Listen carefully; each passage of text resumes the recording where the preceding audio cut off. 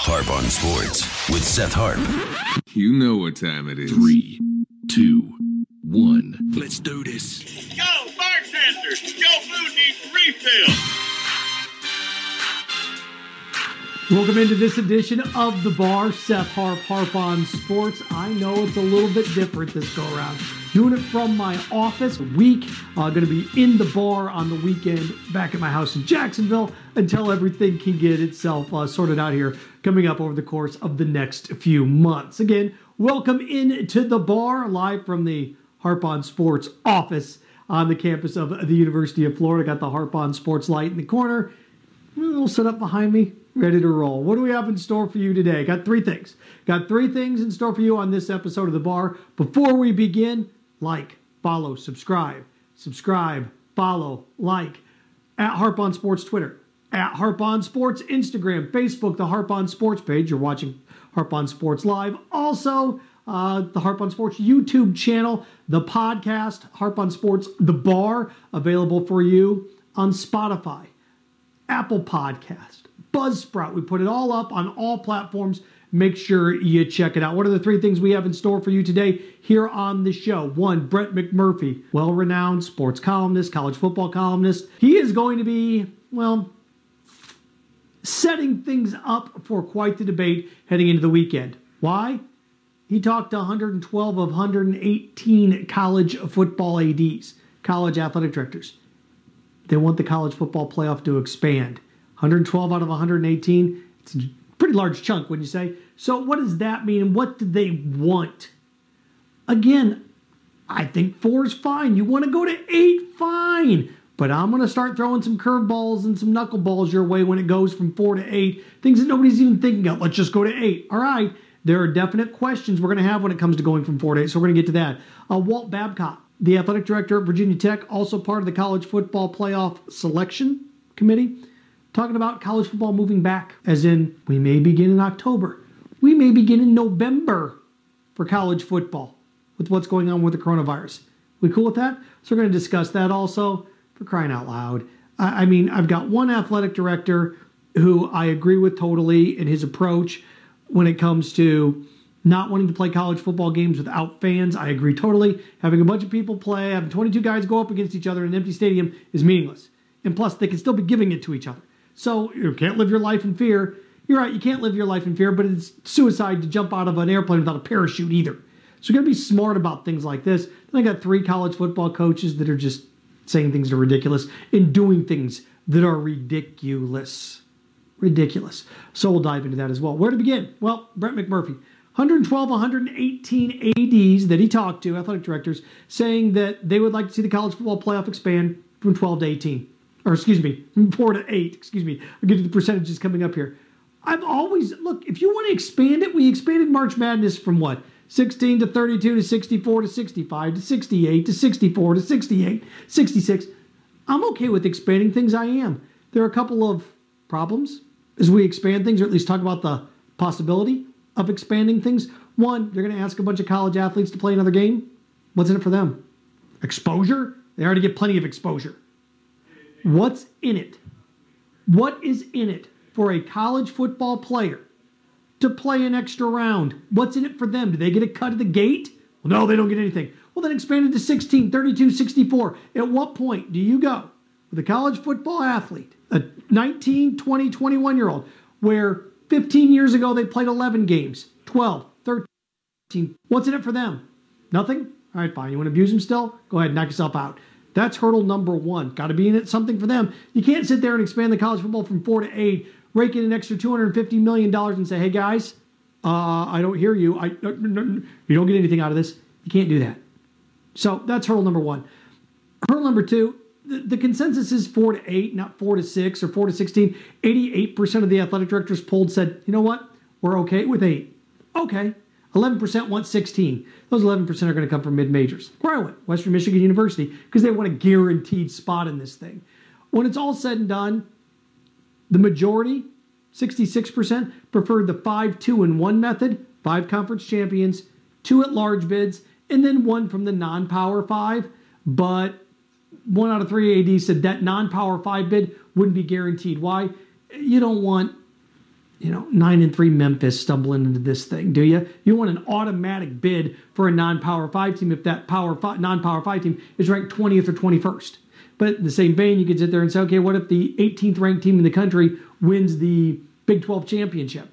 Now they're going to be in the playoff. These things go back and forth, right, in terms of automatic bids and debates and discussions. So it's up for a variety of branches on the tree of chaos when it comes to this. 5, 2, and 1. And the thing about college football that always resonates is there's always a debate. There's always a discussion. Always. And that's where this is. 5, 2, 1. I'm going to just give you a couple things. Again, I am. But you're going to ask college football players to play another game. What do they get out of it? Don't tell me exposure. They already get that. The network's going to make $200, $300 million on an extra 4 college football games. What do the athletes get out of it? This is the way you could pay everybody and be okay with it. Everybody could make their money with this. Because let's face it, if the networks are shelling out $250 million, $200 million for the expanded college football playoff, then that $200 million you could pay every athlete and then some. $25,000 and then some in all sports. So that will be interesting to see when we go down that path. That's what some of the money should be used for. Let's say you go 5 conference champions, 2 at-larges, non-Power 5, if they meet certain criteria. Cool. Great. I'm in. The whole thing is the ADs want the playoffs, first round, to be on college sites, on campus sites. I'm cool with that. Here's the thing. How you seeding them? How you going to seed them? Because I got news for you. Think about what we just went through this year in college football with Georgia and LSU. Let's say Georgia's the 7 seed. Great. Let's say you find yourself in a situation where Wisconsin wins the Big Ten. Georgia fans, are you ready in December 17th, to go up to Camp Randall? You ready for that? Because I got news for you. It's not playing Notre Dame in September at night. I grew up in the Midwest. I grew up in Big Ten land. Do you know what December 17th is? It's cold. It's frigid. It's school canceled because they don't want kids waiting at the bus stop cold.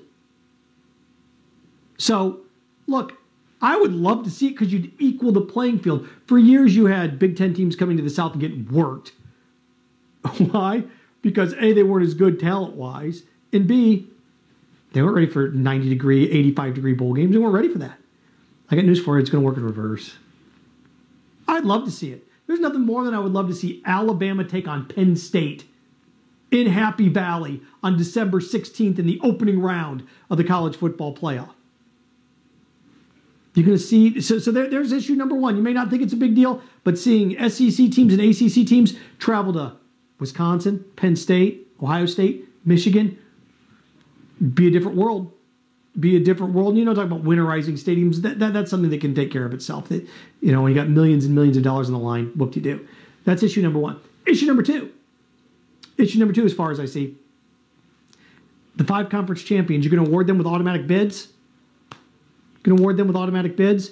So let's say I'm a 3-loss Pac-12 South team, Arizona State, and I beat undefeated Oregon. I get to go as a conference champion. Okay, so I'm going to be what? 4 seed, 5 seed with 3 losses, and they're going to be down there and large and travel. That's fine. Look, you can reward conference champions, and conference champions are automatic locks through 1 through 5. Okay, what do you do with undefeated Notre Dame? What do you do with undefeated Notre Dame? What if, without a doubt, you have a situation like where Alabama and LSU are the top 2 teams in the country, like they were a decade ago? What do you do then? See, those are the things where you can't automatically. Do you still get into a committee and you seed these teams? Okay. The Central Floridas of the world, are they ever going to get to host, or are they always going to be on the road? Maybe they're always going to be on the road. They just wanted a seat at the table. So, you know, again, the fact, and this is where you finally have, and, you know, we're always debating about expanding the playoffs, more playoffs. That's fine. But Brett McMurphy, college football writer, finally pen to paper, or at least keystrokes to, right, the internet, in which you have 112 of 118 ADs saying, And we want to expand this here when we can in the next 5 years. It's going to be expanded. Just the question is what it's going to look like. So, again, I'm cool with it. Something needs to be in there for the players. I think it would be great. Like this past year, Georgia would have been, well, let's say Georgia's the 6th seed. Say Georgia's, after getting worked by LSU, let's say Georgia's the 6th seed, and they've got to go on the road and take on the 3 seed. And that 3 seed ends up being Ohio State. So Georgia has to go to Columbus to start the college football playoff. I'd love to see SEC teams in the North in snow. I think it'd be great. Be great. I know the Big Ten teams would love it. But then, what do you do with an undefeated Notre Dame? Where do they slide in there? Are they in at large no matter what? Oh, okay, if they're in at large no matter what, do you have to put the 5 conference champions 1 through 5? Can you shuffle them around a little bit? If a 4-loss team wins their conference, can you bury them at the 8 and make them take on a 1? So, just some food for thought. But the fact that this is going to happen, the question is just what does it look like? So that's point number 1. Walt Babcock, the athletic director of Virginia Tech, part of the college football playoff selection committee, talked about college football's the college football season moving back. Would we be okay with the college football season beginning in October? Would it be okay moving it back to November? We are in unprecedented, strange times. I saw today that Broadway is shut down in New York until June 7th. Every option is on the table. Every option's on the table. If this thing doesn't start till November 1st, so what? So what? February? It's when the NFL season ends. Now, you do have certain issues. Your sports are going to overlap. That's fine. Sports overlap now. We have an NBA season going on the same time we have an NFL season. We have an NHL, NBA, college basketball. We got 4 seasons going on, right? In December, we have the NBA, we have the NHL, we have college basketball, we have college football bowl games, and we have the NFL. We got 5 sports going on at once. We can manage multiple sports at once. Will it stress the resources of the school? Absolutely. So, decision you're going to have to make. The tougher decision, it's fine in the SEC playing in December, January. Going to be a little bit different. Going to be a little bit different if you expand and you're playing games in Pennsylvania, Penn State, Michigan State, Wisconsin, Nebraska. Going to be a little bit different in those cold climates. It just is. Notre Dame. Do you care? You may not care, but that's the issue of moving things back. It'd be great in the South. It'd be great. Instead of kicking off Labor Day weekend when it's 116 degrees, you're going to kick off October 1st when it's 80. That's fine. So, look, I'm up for anything right now. This hard start date and this and that. I want you to do me a little bit of a lesson here, or a little bit of a internal poll. When's the last time somebody gave a hard date here with this coronavirus and it stood? When's the last time somebody gave a hard date here with this coronavirus, any timeline, and it was right? By April 1st, we're going to do this. By this, we're going to do this. By this, we're going to do this. You can't put dates on this thing. It's not a flight. You're not going 60 miles an hour knowing in 60 miles, I'm going to go an hour. In an hour, I'm going to go 60 miles. It doesn't work that way. So, again, I'm okay with moving it. I am. I'm okay with moving things back. And if that means basketball doesn't start November 1st and basketball starts December 20th, so what? The NBA starts Christmas weekend. Gary Bettman, the commissioner of the NHL, came out and said, look, it's possible that we don't have a season. This is all realistic at this point. So, Walt Babcock's idea of shifting the college football season, maybe not beginning this thing till November, October, that's fine. That's fine. We've got to be realistic about this at this point. You're not going to get there. When you need to go 25 miles in 15 minutes, you're not going to do that. You need to be realistic when it comes to things. Realistic, which gets us to another thing. I love what the athletic director at Notre Dame said, Jack Swarbrick, saying, we don't want to play this unless there's fans. This whole talk about baseball playing games in Arizona, no fans, sequestered. Come on. Why? Why? What's the point? What's the point? And the visual of watching it after a week, everybody like, feels like a spring training game with nobody in the stands. Remember those MAC football games? Like on Tuesdays and Wednesdays and Thursdays where like Toledo's taking on Northern Illinois and there are 30,000 people dressed up as empty seats? That's what it's going to feel like. There's going to be no ambiance, no pageantry. Just not. So I don't want it unless people can go. I don't want it unless people can go. Now, here's the thing. Doesn't matter what I think. Doesn't matter what any of us thinks. It matters what the doctors, the CDC, the people that are in charge of this epidemic, whether it's governors, whether it's those in the health department, they're going to make the call. What we think is irrelevant in this. But with the athletic directors talking about, hey, I don't want to do this unless there's fans there, I agree. I don't want to see baseball done in Arizona with no fans. I really, really don't want to see college football without fans. Move it back. We can move things back. It's okay. We can push things back. We can have football taking place in January, February, and March. College football can't end the last weekend in February. That's okay. The draft doesn't happen until late April. That's okay. We can make these adjustments. Get used to constant change because it's coming. Nothing is going to start on time. Nothing is going to be in its perfect place. Get used to it. It's going to be that way for the foreseeable future. So, I mean, I like it. I like Walt Babcock's idea. I really, really do. Let's see here. I talked about Jack Swarbrick, Notre Dame's athletic director, saying we don't want to do this in front of fans. You have 3 college football coaches. Can't seem to put their fingers on the pulse of reality. One's Dabo Swinney that's still traveling, taking private flights, traveling around the country during this ordeal, going on spring break, doing things like that, leading a good example, leading by example. He's not. He's not. Doesn't care. Doesn't care. I'm better than you. I don't have to adhere by these rules. I can do whatever I want. Point 1. I like Dabo as a football coach. He's got the best program in all of college football right now. He does. Now, they got beat. They lost the national championship game. LSU had a great season. Clemson's got the best program in college football, then Alabama. And then, LSU had a great year with Joe Burrow, but I need to see multiple quarterbacks succeed before I can say you have the best program. So I like Dabo Swinney. Good coach. If I were a 5-star stud, probably lean in there. But this is just clueless. It is. It's clueless.